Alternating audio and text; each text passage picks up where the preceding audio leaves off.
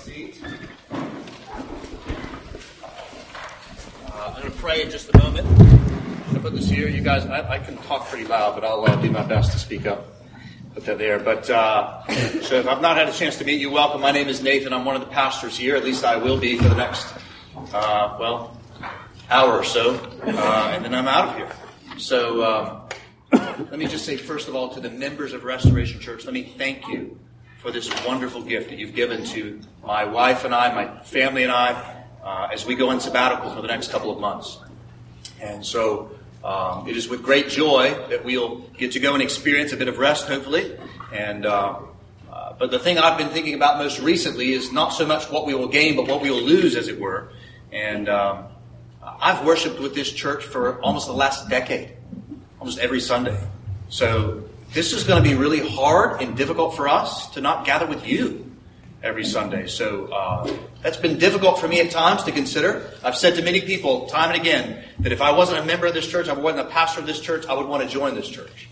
And so I love you and we will miss you, but know that we'll be back. I think about folks, everybody from Stephanie, who was a new member, to David Attaway, who was a member at the very beginning. We love you. We're thankful for you. We'll be worshiping the next 2 weeks at a church yet to be named. Working on that. We'll visit with our church, our sister church in Tampa, Covenant Life Church, and then we'll be spending the bulk of our time in Naples at Faith Bible Church in Naples, Florida, where a friend, Justin Harris, is a pastor. So grateful for you, love you, and enjoy God's grace as we are away. Make disciples that delight in the supremacy of Christ. And I'll see you in a few months. But since this is my last sermon for like 3 months, I figured I'd preach the whole Bible. I hope you guys are all right with that. Like I really am. I could have preached the whole Bible. But hopefully it won't be that long. So if you want to have a text to turn to, just go ahead and open up to Matthew 1. We'll eventually get there. So let me pray for us in preparation for the preaching of God's Word. Father, we do thank you for your Word. Thank you that you revealed yourself to us. Thank you, Jesus, that you have come. And oh God, what joy it is to consider that you will come again. And that's the day for which we hope today. So God, we look back and wonder at what you have done. We look forward, trust and hope what you will do. Help us now, we pray in Jesus' name. Amen. Amen. Well, one of the great traditions of American families is to watch old Christmas movies. You can think about a few of them. My favorite, It's a Wonderful Life, or Polar Express, or The Grinch, or what are the other ones? A Christmas Carol. Yeah, these kinds of things. I want you to do something for a moment. I want you to imagine picking up watching those old Christmas movies right when the plot line is being answered. Right when it all comes together. Imagine starting the movie right in that moment. You would skip the establishment of the story. You would skip the struggle in the story. But there you are. You're watching when all of the story is sort of coming together. So imagine, for instance, picking up right at the beginning of the movie, Ebenezer Scrooge on Christmas Day, going town to town, or going to door and blessing people, being all kind. Imagine picking up the story when the Grinch has his heart grow, all those different sizes.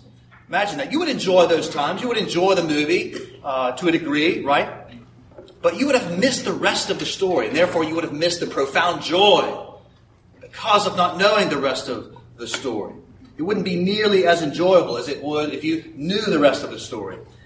And so, friends, that's the way it is when we celebrate the birth of Christ without knowing the rest of the story of his coming. We know the angels sing. We can presume why they sing. But we can't rejoice alongside of them with any kind of depth unless we too know the rest of the story of the coming of Christ. And so here's what I'm going to do. Just as I said, we're going to pick up the book of the Bible right from the very beginning in Genesis 1. And we're going to work our way right through to get us to the answering of all of God's promises in Matthew and the coming of Christ. We're going to start in the book of Genesis, and I'm just going to skip a rock right across till eventually we get to Matthew 1. And then we'll just briefly take a look at the rest of the Bible in the New Testament, finishing up in Revelation. So here's the big idea. Single sentence that sort of brings together the entire storyline of the Bible.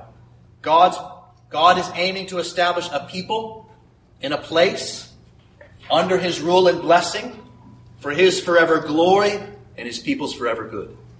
There's the whole Bible. That's going to be happening through Christ.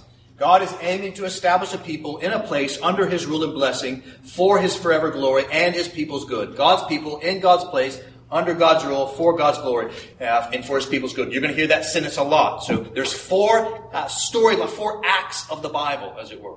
The Bible is one cohesive story. There's 4 acts. We're going to spend most of our time in that second act.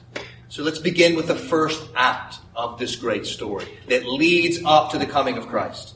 Act 1, Scene 1, creation. Very first sentence in the Bible, Genesis chapter 1, verse 1. In the beginning, God created the heavens and the earth. It's a foundational sentence, foundational belief. God made the heavens and the earth. God made what we live in today. And from verse 3 of Genesis 1 down to the end of the chapter, we see how the Lord fills out what he has formed. Skies and land and plants and animals. And the chief of God's creation is mankind. We read about them in Genesis 1, 26 and 27. They're created with a special distinction. Verses 26 and 27, mankind is created in the image of God. They're unique. What that means is they're unique. Humanity is unique in that they have an ability to know God, to have a relationship with God. Dogs, cats, plants, animals don't. And so as a result of them knowing God, they then have a responsibility to then show God. That's what it means to be created in the image of God. And so we find in Genesis 1:28, as a result of mankind being created in the image of God, they have this special call, a foundational call. Genesis 1:28 says, be fruitful and multiply. This is God speaking to man. Be fruitful and multiply and fill the earth and rule over or subdue and have dominion of the earth. So there's the mission, setting up the storyline. Fill the world, we could say, with worshipers of God. Fill the world with a people that look like me, that do what I would do in this world that I have made for my glory. We see later in Genesis chapter 2, verse 22, God creates for Adam, man, a helper. 2:22, we see God creates woman. Man forms, the woman fills as they work together in this great covenant and the marital covenant. Marriage comes together. And God gets to the end of all of this and says it's very good. It's very good. Creation is not bad in and of itself. It's made by God. It's very good. And since he alone is good, God is good, he's able to then say what is very good. And he says it all is very good. God gave man and women all kinds of plants and tasty foods and things to eat from. There was one tree of which they were not supposed to eat of. That was part of God's instructions to Adam and Eve there in the Garden of Eden. And so here you have the conclusion of Act 1 in the story. Act 1 fades, and what we find is God's people, Adam and Eve, are there. That's his people, and they're presumably his descendants. They are in God's place of Eden. They are under God's rule and blessing of his command to multiply, fill, and rule over, and to enjoy. And this, as a result, gives God glory. And this, of course, is good for Adam and Eve. That's how Act 1 ends. Act 2 comes to fruition, and that is the fall. First act is the fall, first act is creation, second act is fall, and here we find Adam and Eve fail the mission. Chapter 3 of Genesis, verse 6, they reject God's rule and blessing by trying to be like God themselves, which results in having creation rule over them through the serpent, instead of them ruling over that serpent. And destruction then enters into the picture. This spoils, this sin, this disordering of things, spoils God's good creation. Like one drop of poison spoils a whole cup of water. Or like one germ spoils a whole human body. And this results then, as a consequence, Adam and Eve entering into death and destruction and dismay, and God being holy, being pure, cannot be in the presence of something that is sinful. Therefore, he separates himself from man. And again, all this destruction and dismay enter into the world. Adam and Eve are now subjected to what we all know now and experience. Pain and disappointment, brokenness.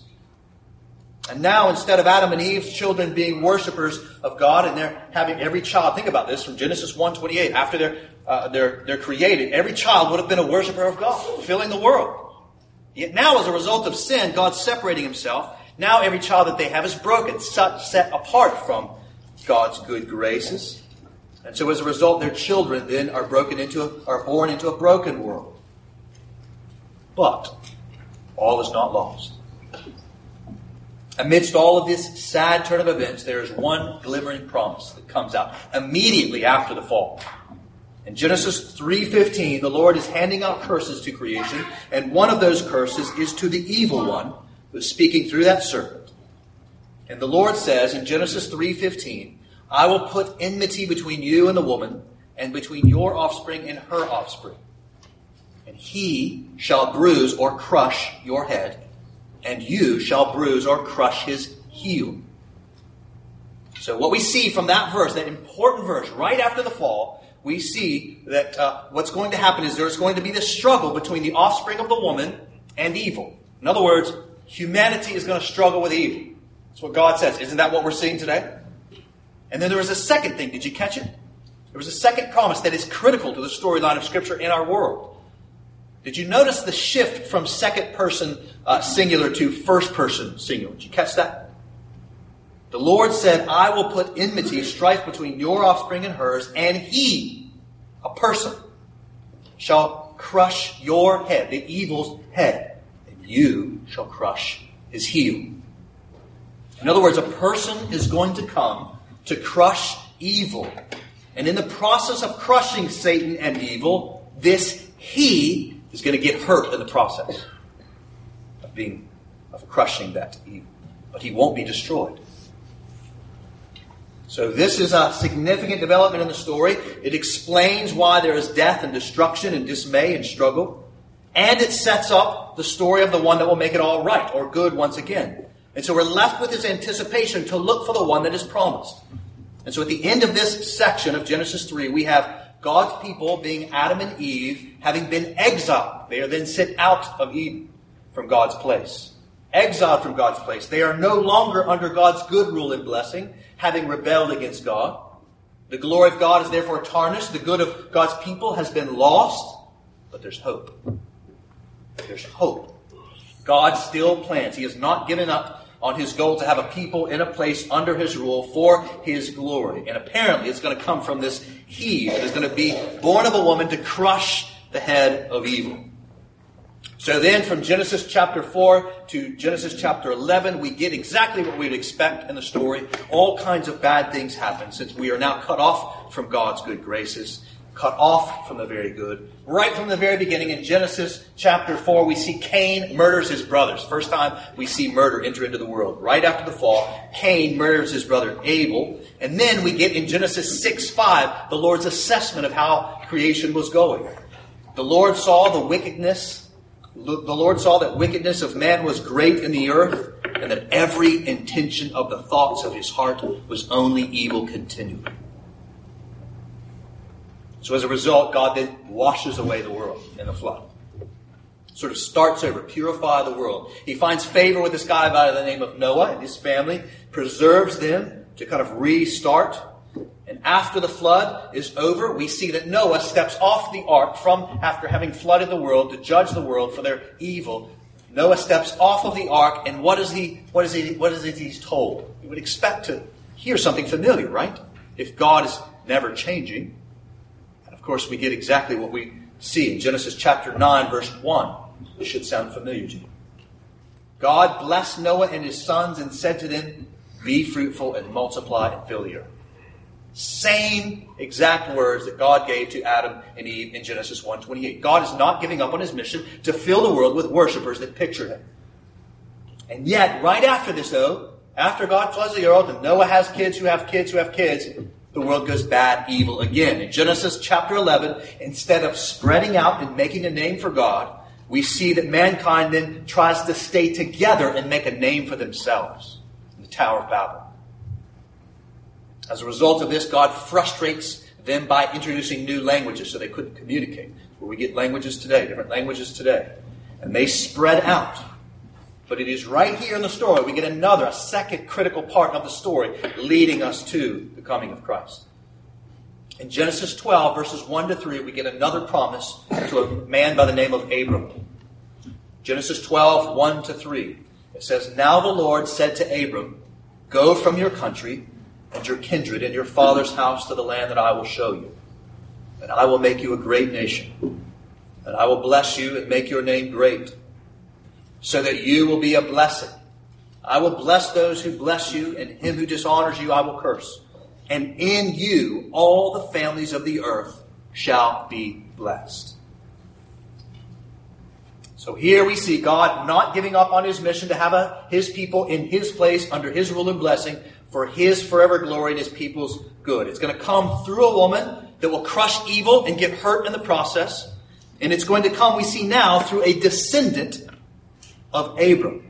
And that blessing to Abram is going to come eventually. It's going to extend, eventually we saw in Genesis 12:3, to every family of the earth. Exactly what God wanted from the beginning. And it is for this reason that Abram is given a new name of Abraham. Abraham means father of a multitude of nations. And so in Genesis 15:6, we see Abraham respond to God's grace. This is when he goes out and sees the stars in the sky. And God says, your descendants are going to be as many as stars in the sky. And in Genesis 15:6, we see Abraham respond to God's grace by believing his promise. And it's credited to Abraham as righteousness. Righteousness, we see, this sets up a pattern, guys. This sets up a pattern in the rest of Scripture. Righteousness, rightness, healing is going to come on our side of things, not by any work that we do. But instead it'll come by God's grace to us as we trust in his promises. God told Abraham these things when he was about 75 years old, the text tells us. And so he and his wife both literally fall out laughing. It's great. The Bible has a sense of humor, by the way. They fall out laughing that God is going to do this through these people, these older people, that he's going to do this at their old age. And so God withholds children from Abraham and Sarah. He's going to do this great thing. Every family of the earth is going to be blessed. And he withholds them from having children. Not 5, not 10, not even 15, not even 20, but 25 years later, his first child comes. It's not until he's 100 years old, Abraham has the covenant son named Isaac, which means, if y'all know this, laughter. Why? Because they're just laughing at the fact that God would actually give them children at such an old age.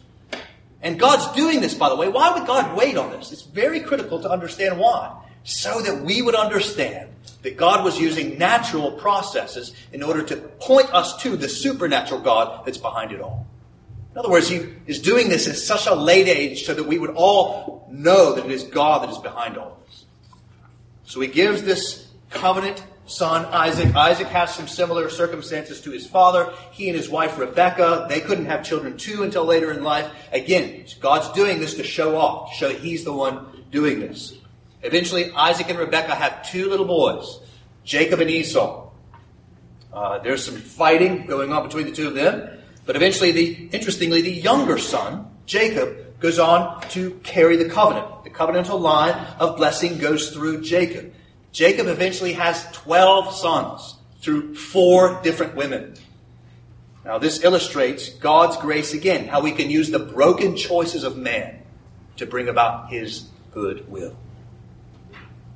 Those 12 sons, they marry women who have more children, And eventually the Lord gives Jacob a new name. He gives him a new name, which is Israel.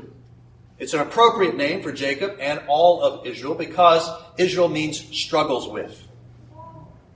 So this was accurate because for the rest of the Old Testament, the nation of Israel serves to act a lot like Abraham, Isaac, and Jacob. They struggle with God and they struggle with one another. Yet the Lord continues to work his good intentions for the world and his glory out. So that by the end of Genesis, you were wondering if we were going to get that. We're going to speed up in a second, I promise. By the end of Genesis, we find Jacob and his growing family exiled from the land of Canaan that was promised to Abraham. They're now exiled from Canaan. They're living in Egypt by the end of Genesis. So that when we turn the page, we find in the book of Exodus, now 400 plus years have, or almost 400 years have advanced. And now Israel is, in fact, like the stars of the sky, the sand on the seashore. They're very large. They're numerous. So many. They have duplicated time and time and time again. So now Israel is huge. In fact, they're so huge that the government of Egypt is intimidated by the Israelites. And so they make them to be slaves for them. And this is a terrible turn of events. But If we were to go back and read very carefully, we saw that God promised Abraham many years ago that his people would in fact be in Egypt or exiled for 400 years. And that's what we found. 420 years later, God hears the cries of the Israelites that are now numerous. There's so many in Egypt. He hears their cries, and what he does as a result is he delivers them out of Egypt back into the land of promise. But how he does it is critical. He finally delivers or redeems his people out of Egypt back into the land, back into the place, God's place. And he does it. He redeems it by using numerous plagues. The last one, of course, that leads to their deliverance comes from the body and the blood of a male, unblemished lamb. God's people are delivered from slavery back into the land of promise by a male, unblemished lamb. We could stop right there, couldn't we? Keep going. They are led by Moses. So as they're coming out of Egypt, they're led by this guy by the name of Moses. Moses is a kind of prophet, priest, and king to Israel as they're traveling. He's a prophet because he is delivering the word of God to Israel. He's a priest because he's constantly interceding with God on behalf of the so often disobedient Israel. And he's a kind of king because he's their clear leader. And it's because of this that we get another prophecy we need to pay attention to in the storyline. Deuteronomy chapter 18, verse 18. This is the Lord speaking to Moses. The Lord says, I will raise up from them, from Israel, a prophet like you, like Moses, from among their brothers. And I will put my words in his mouth, and he shall speak to them all that I command them. And when we get to the end of what's called the Pentateuch, or the Torah, or the laws, it is sometimes said. When we get to the end, that's the end of Deuteronomy. There's first 5 books of the Bible, Genesis down to Deuteronomy. When we get to the end there, we find that there's an appendices that is being written. And it's been written so far after the death of Moses that they don't even know where he's born. That's how long it's been. And what does that appendices say? Well, it says something in keeping with Deuteronomy 18. It says that there has not been a prophet like Moses that has arisen to this day. In other words, the text is leading us to look for this new prophet that's going to come. It's like Moses. He hasn't come yet. We're still looking for him. And so when the first section of the Old Testament, an important section of the Old Testament closes, we're left looking for a he, born of a woman, that will crush evil, that will be in the line of Abraham, that would go on to bless all the families of the earth. He will have the ministry of Moses, which will be a leader of God's people, a kind of prophet, priest, and king that will lead out of slavery into the land of promise. And so now, that's what we're looking for. We're about to go really fast. You ready? We're going to press down the gasoline peg. Here we go. From Joshua to Judges, those are the first 2 books that come after Deuteronomy. We see that God does give his people a place under his rule and blessing. He gives them the land of Canaan. As they're entering in there, led by Joshua, Yeshua, which in Hebrew, that's what that word name means, Savior in Hebrew. So there's a Savior bringing them into the land of promise. I could go on a whole line about that, but I'm going to stop. But just as we might expect, as they're coming into the land, there are moments of obedience and blessing. But overall, just like Adam, the first Adam, God's people fail to live in God's place of Canaan in a way that is under his rule and blessing, that pictures his glory and their people's good. So instead, like Adam and Eve, they want to be like God, Israel does. They want to do whatever is right in their own eyes. But God does not give up on his mission to have a people in a place under his rule and blessing for his glory. Those promises to Abraham, those promises to Moses, those things, they still remain. That then leads us into the book of Samuel, where Israel wants a king like everybody else has. Now you should know, in Deuteronomy 17 and 18, God makes provision for a king. But the desire for a king in Samuel is different. They want a king like everybody else. They want a king like the world. So what does God do for them? Well, he gives them exactly what they want. He gives them a king like the rest of the world. He gives them a king by the name of Saul. Saul is tall, dark, and handsome. He has a lot of hair. He's a lot taller than me. And he looks really good. He's really powerful and strong. And he starts out good, Saul does, but he fails. Just like all the kings of the world do. And God, after him, though, committed to his glory to have a people in a place, he raises up a king after Saul, his own king. And his name is, do you know? David. David. This is not a king like the rest of the world. David is an interesting choice because he is so different than the way the world would have operated. David is an interesting choice because he is the youngest of his many brothers. And the first sight we see of David is him being a shepherd. So this anointed king, the first sight of him, this anointed king, he's a kind of king shepherd. So unlikely as of a choice was David that his father Jesse didn't even bother to bring him to the prophet Samuel to see if he might be among those that would be anointed king of the Lord. King by the Lord. And yet David is chosen. David is this king. He goes on to become Israel's greatest king. He takes more of God's place, Canaan, than anyone before him or even after them. David brings in riches to Israel like Israel had never known. But David fails. He sins himself. But unlike every other person before him, David repents of that sin. He turns away. He understands not only that he broke God's law, but he broke God's heart. He asked the Lord forgiveness. It is said of this same David many years later that he was a man after God's own heart. And so the Lord not only forgives David, but also he makes a great promise to David. A promise on the level of what we saw after the fall in Eden and in Abraham and to Moses. Here we go. Y'all need to note this one. This is an important one. Another promise comes in to David to track in the story. And that comes in 2 Samuel chapter 7, verses 12 to 13. Here's what it says. It's the Lord speaking to David. When your days are fulfilled and you lie down with your fathers, I will raise up your offspring after you, who shall come from your body, and I will establish his kingdom. And he shall build a house for my name, and I will establish the throne of his kingdom forever. Now this is the one that is going to come, crush evil, be like Moses, will be of the line of Abraham, and be a king, a forever kind of king in the line of David. So after David dies, we get the books of Kings and Chronicles. And what happens in that book is interesting. In Kings and Chronicles, what they're doing is the author's still looking for the answer to all these promises. So you'll notice when you read Kings and Chronicles, what does it say? Time and again. And so became king, and he was an evil king. Right? Next chapter. So became king, and he was an evil king. Right? And every once in a while, you get a good one. Josiah, Hezekiah. So Josiah, he was a good king. And he did this good thing, but he didn't take down the high places. And then he died. So he's not the king. So what's the author doing? The author's doing the same thing the author was doing at the end of Deuteronomy. They're looking for the answer. And they keep going. It's not him. It's not him. It's not him. We're still looking. He hasn't come yet. And amidst all of this time, when all these kings are doing awful things, Israel just continues to make poor choices. Things are getting worse and worse and worse. God begins to then send prophets. And by the way, I should mention, if you're wondering where Psalms is at in the midst of this, Psalms is intended to kind of be a reflection of this strange mixed world, where we're living in the kingdom of the world, yet still hoping in the kingdom of God. That's what Psalms is doing. Looking for this hope of the one to come, yet still in the midst of struggle. In the midst of all of this struggle, these kings are doing bad. We have these promises. Nothing seems to be going right. God, through these prophets, gives us some more information to be looking for.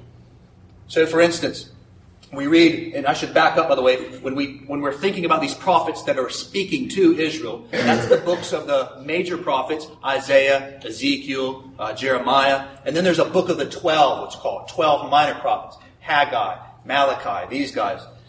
So in the midst of this time, these prophets are speaking, they're calling Israel to repent. And in the midst of this darkness, things are getting worse, they're not repenting, on the whole. God gives us more information in Isaiah 7:14.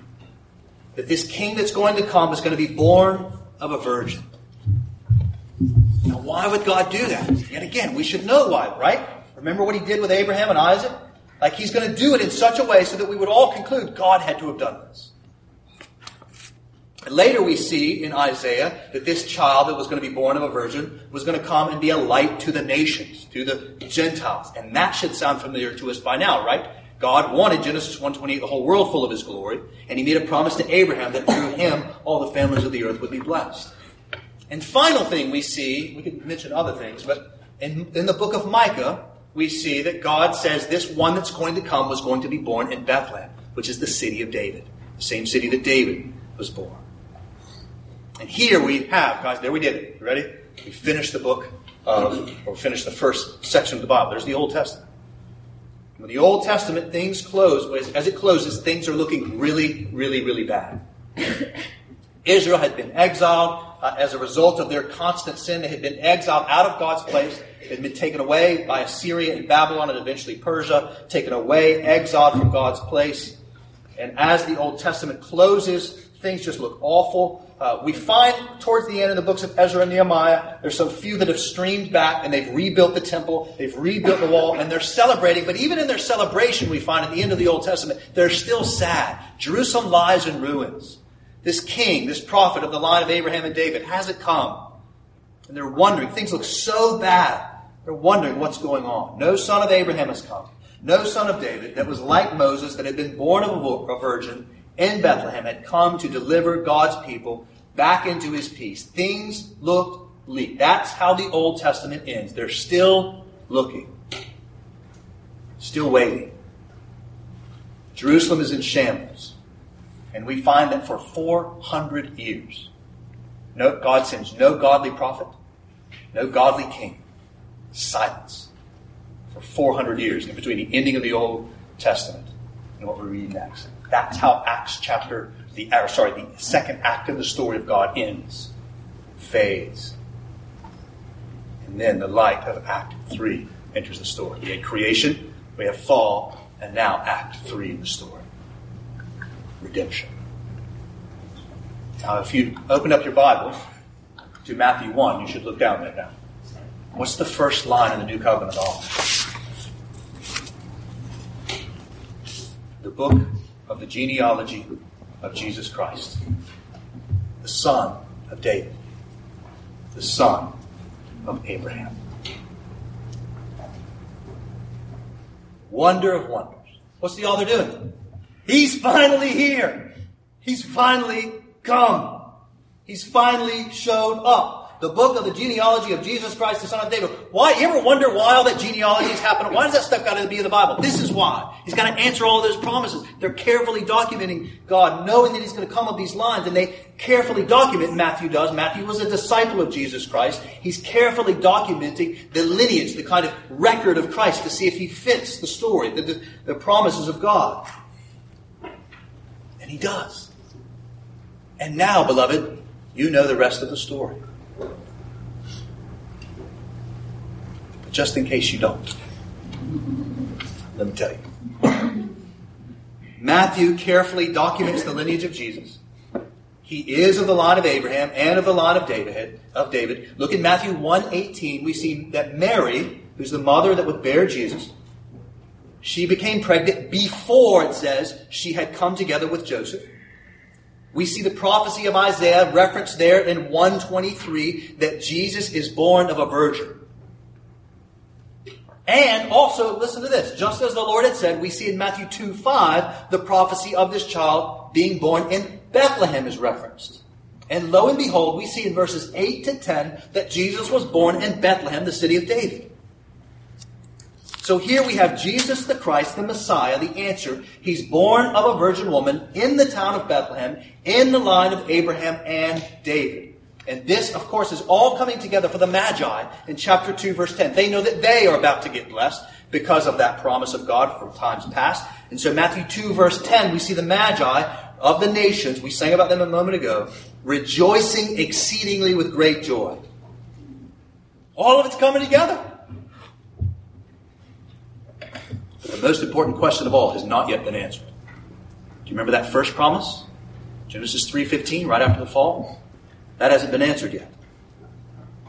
Will this Jesus crush evil and bring God's people into God's place and bring them under God's rule and blessing for God's glory and the people's good? Will that happen? Will they extend, as God promised to Abraham many years ago, all the way back to Genesis 1:28, to all the families of the earth? In other words, will this Jesus come and crush evil, and then will it extend out and be fruitful, multiply, and fill the world? And those people ruling over the world in a way that pleases God. Will that happen? In other words, if we can say it simply, would Jesus go about restoring the world to God's very good creation? But we find him doing just as the Lord promised Moses. There's the fulfillment of Moses. He is speaking God's word to men. He's where the prophets used to say, this is important when you're reading the Bible, where the prophets used to say, the Lord says, the Lord says, the Lord says. Jesus shows up on the scene, and what does he say? Truly, truly, I say. Jesus is noted for his speaking authoritatively, not like the other teachers. And when he speaks like the son of David, as one that is bringing in a kingdom. Jesus, what's he talking about all the time when you read the Gospels? He's always talking about a kingdom, isn't he? Kingdom of God, kingdom of heaven, time and time again. Always talking about a kingdom. He even prays that God's will, the model prayer for him is that God's will would be done where? On earth, as it is in heaven. We see glimpses of his power and restoration when he heals the sick and raises the dead. Again, giving us insight into this very good world again. But he still has yet to fulfill the first promise of God to give the death blow to sin and death and evil. In fact, though, that's why Jesus said he came. He came not just to be a good teacher, do some good things. Jesus says himself in Mark 10:45, he came not to be served, but to serve, to give his life as a ransom for many. He understood himself to be a payment. And after being handed over to eventually be crucified, Jesus said in John 12:27, now is my soul troubled, and what shall I say? Father, save me from this hour?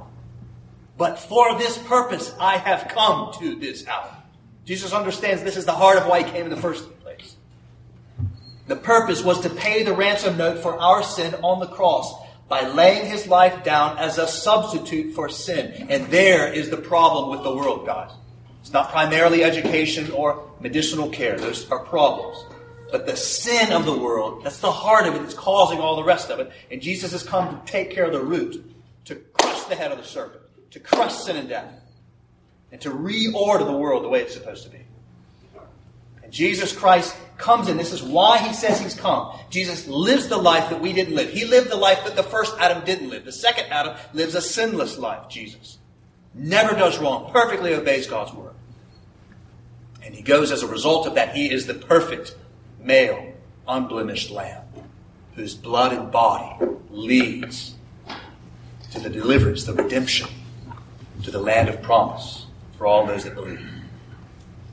And we know that his sacrificial atoning death on the cross does that for sin, because on the third day, just as he promised, and by the way, I could go back and show you Psalm 2, I could show you Ezekiel 37 back in the Old Testament, Jesus raises from the dead on the third day.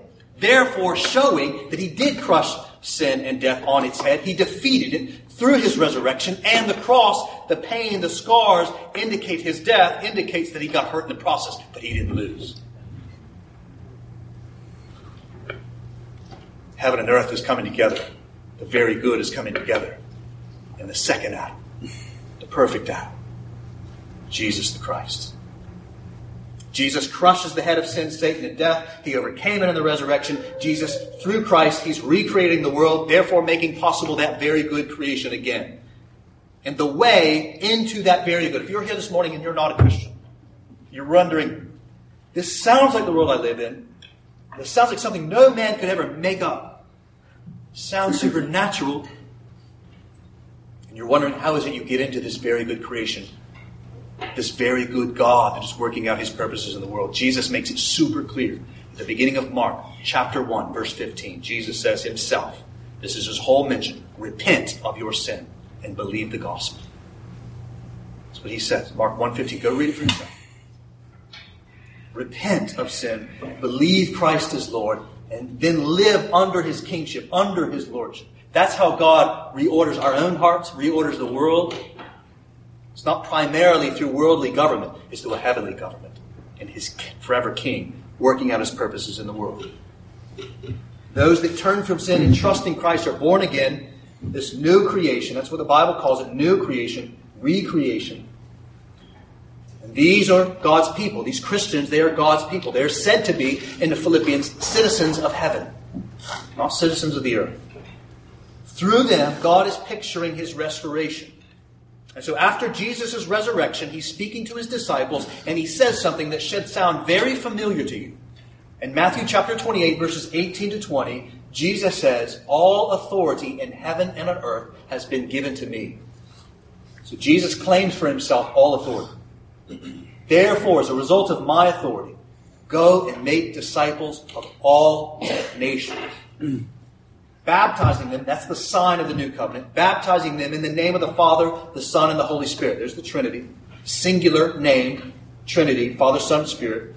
Teaching them, those that turn from sin, trust in Jesus, are baptized, teaching them to observe all that I commanded them. And you should say, well, Nathan, before, in the Old Testament, they weren't able to obey. But something is new. Because of the atoning blood of Christ, now they're able. Now the Spirit can take up residence within those believers to cause them to obey. Which has Jesus to say, all that I've commanded, teaching them to observe all that I've commanded them. Behold, I am with you to the end of the age. Now Jesus could perform it within us by his grace and power of the Spirit. We clearly, the Old Testament testifies, mankind cannot do it. God is going to do it because of the work of his Son, through the power of the Spirit. Because of the finished work of Christ, the Spirit could live within believers, cause them to obey. Heaven and earth is now possible. The second Adam, Jesus, did what the first Adam never did. We read about the Spirit of Christ descending upon believers after those first four Gospels in the book of Acts. The Gospel spreads them. As the Gospel goes forth, people respond to that Gospel, and this is where the church comes together. Jesus ordained the church in Matthew 16. That's his vessel. These gatherings like this come together. People are responding, and these little churches are getting planted all over the world. In these communities, one just like this one, heaven and earth is coming together. Lives are being changed. Marriages are being changed. Old sinful habits are being done away with. People are coming together. We see in the book of Acts, the gospel spreads. It goes from Jerusalem, Judea, Samaria, to the ends of the earth. Doesn't that sound familiar? God's people in God's place. It's beginning to happen as the gospel travels the world. Churches are planted. These embassies of heaven out in front of time. And we stand in Act 3 looking for the final chapter. The ending of the book of the Bible. Will it all come? Will it all get completed? It's clearly happened. It's happening, but will it get finished? So Act 3 fades. Act 4 comes to the fore. And that's found in the book of Revelation, the very last book of the Bible. In Revelation 5:9 and 7:9, we see a people from every tribe, tongue, and nation gathered at the foot of that bloody lamb. And they are singing as one people, worthy are you, Jesus. Worthy are you, Jesus. And it even goes on to say right at the end of the Bible, Revelation chapter 21, verses 1 and 2, then I saw a new heaven and a new earth, for the first heaven and the first earth passed away, and the sea was no more. And listen, pay attention to the words here. And I saw the holy city coming where? Down out of heaven from God. So out of heaven to the earth, prepared as a bride adorned for her husband. Let's sum it up. God's people, that is those that have, by grace through faith, have been cleansed by the blood of Christ. They are, as God's promised Abraham, to Abraham, they are of all the earth, families of all the earth. That's exactly what we see happen. And they are in God's place, which is heaven coming down to a resurrected earth, a city of God. And there under we see God's rule and blessing. They are now righteous because of the work of Christ. And this glorifies God, and it is for the good of his people. But it all comes together in Christ. It all comes together in Christ. What God planned in the beginning in Genesis, he has in the end because of the coming of Christ at Christmas. And so guys, turn back in your minds to that pivotal entry of Jesus into the story of the Bible. Can you understand more fully now why that host of angels were singing praises to those shepherds keeping watch over their flocks by night? Glory to God in the highest, and on earth peace among those of whom he is pleased. You understand that why? Now why? Those angels knew what was happening. They knew the rest of the story. They had been waiting for this moment. God was now entering into his own story. in order to do what man had proven he could never do by the Old Testament, to have a world that God always wanted, the world that we want, but can never seem to find. Heaven on earth. And it's all because of Jesus, which is why we sing joy to the world. So let me leave us then with two very brief applications. After having preached the whole Bible, hopefully you see the storyline of Jesus and what he's doing in the world. We read in Mary, when she's told all that Jesus would do, the text tells us that she marveled. That's the first application. Marvel. Look back and marvel at what God has done in Christ. To marvel is to wonder, to be in a state of profound joy. What Mary and all of those prophets were looking forward to, guys, we now look back to. That's the first application. Look back and wonder. Marvel. Be amazed at what God has done and is doing through Christ in the world. And guys, we don't really hardly wonder anymore, do we? We don't marvel much anymore. It didn't used to be that way. As a matter of fact, when I was a kid, I loved Christmas. Christmas was my favorite time of the year because I did a lot of wondering. It's very mysterious and beautiful to me. But I find that the older I get, I don't marvel much anymore. I've lost a lot of that. Now, I realize, guys, that when I say that, it sounds a little bit like a cheesy line from a Christmas movie, doesn't it? Right? I don't marvel anymore. I need to get back out to some Hallmark movie. I got to go to some distant country land and find an old house and reform it and have a Christmas service. But there's more than that, right? We've got to recapture wonder. I think the reason why we've lost our wonder the older we grow up is because we now sort of understand how the world works and wonder fades. Where lightning and thunder used to be the voice of God, now meteorologists just tell us it's just hot and cold air coming together. What before used to be fate, now we just reduce it to mere coincidence. Where before, when we were children, we used to read fiction novels and had our imaginations illumined, but now we just pay attention to our news feeds. We've lost wonder. We've lost marveling. So if we're ever going to grow in the heavenly love of Christ, we're going to have to slow down, get into some extended quiet places, and let our biblically informed consciences be free to imagine, to wonder, to marvel again, like we did when we were kids. The reason why that's so important is because when we wonder, we are lifted up out of our circumstances and we are able to not only see, but feel the beauty of the world that God is making through Christ and the church. We preachers have done a terrible job, a lot of us, of reducing the kingdom to mere doctrines. And those doctrines are critical to understand, but we need to experience those doctrines as much as we know them. We enter into the shepherd's joy, into Mary's joy. We enter into heaven on earth when we begin to marvel by looking back and experiencing and slowing down and seeing the beauty of it all. And so this Christmas, look back. Enter into the joy of Mary. Marvel at her joy. Enter into the joy of those shepherds, of Joseph, the angels, the Magi, my favorite, Simeon and Anna. Go back and see and savor. Consider what it was like to wait year after year, hundreds and hundreds of years, sitting in that darkness, waiting for it to come, and it finally comes. Slow down. Get your hearts there. Wonder. Look back and wonder.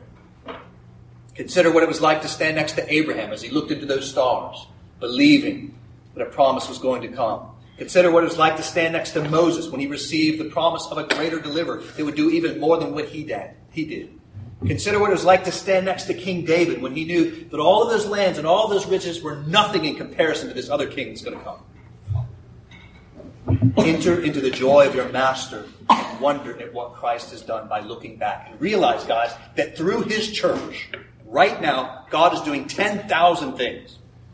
And most of the world doesn't even pay attention to it. But he's doing tons of things. Grow spiritual eyes. Look back and wonder. Second, application. As we wonder at Christ by looking back in that wonder, then look forward and trust. Look forward and trust in that wonder. We look forward and trust that as God has been faithful to deliver healing, restoration, as he has brought peace on the earth through his Son, as he is now carrying that out, so he will make good on his promises in the end. So will he be good to have Christ return again. Not this time by having his Son lie in a manger, but come back as a conquering king. And this time he won't leave. God's people in God's place, under God's rule and blessing for his forever glory and our forever good. Trust, beloved, that day is coming. And in wonder, don't only trust in it, hope in it. Which is to say, let that reality inform your tomorrows. I don't need to tell you, beloved, that life is hard. Sin, suffering, and death, they still plague us. We are still in exile from our heavenly homes. We are experiencing the darkness of this world, though Christ has defeated it. I don't need to tell you that this is not our home, that we are sojourners for a time. We are, guys, been delivered by the body and blood of an unblemished lamb, like those Israelites, making our way from Egypt to the land of promise. But we haven't gotten there yet. We have been delivered. We're looking forward to getting there. And remember that as it has been in the past, so it will be going forward, guys. Remember that in the past we saw that it was the darkness of Babel that led to the light of Abraham. Remember that it was that darkness of those 400 years of exile in Egypt, full of slavery, that led to the glorious redemption in that one night by the blood of a lamb. Remember that in exile, that God's people were exiled for some hundreds of years. Dozens of years. And then also there was this 400 years of silence that erupted in joy when we turned the page into Matthew 1. We must endure darkness in our exile. But brothers, sisters, light is coming. And Jesus says that it will come so quickly that we won't even have time to prepare for it. We look back and we wonder. We marvel at what God has done. And then in wonder, we look forward and we trust and hope in that day to come. This is what I get to study for the next 2 months. It's going to be great. Don't expect too much of me when I come back. But it's going to be a good day. The day that, as Jesus says, when he returns will come so quickly there will be no time to prepare. The day of judgment, the day of redemption, the final chapter. Let that day inform the difficulties of this day. Look back and wonder at the glory of Christ coming. Look forward and trust and hope in the glory of Christ's second coming. And beloved, soon enough, he'll be here. And you'll be glad that you endured to the end. We will be with him and he will be us, because as the scriptures teach us, the dwelling place of God is with man. Look back and wonder. Look forward, trust and hope. Christ has come. He will come again, and he will bring in God's people to their place under his rule and blessing for his forever glory and our forever good. This book is an amazing testament. It's been attacked time and again, and it has stood the test of time, and Christ has fulfilled it all. And he will make it right in the end. Trust him. Hope in him. And remember that on Tuesday, when you open those gifts, that he's the greatest gift of all. And he's bringing heaven and earth together through his Son in us.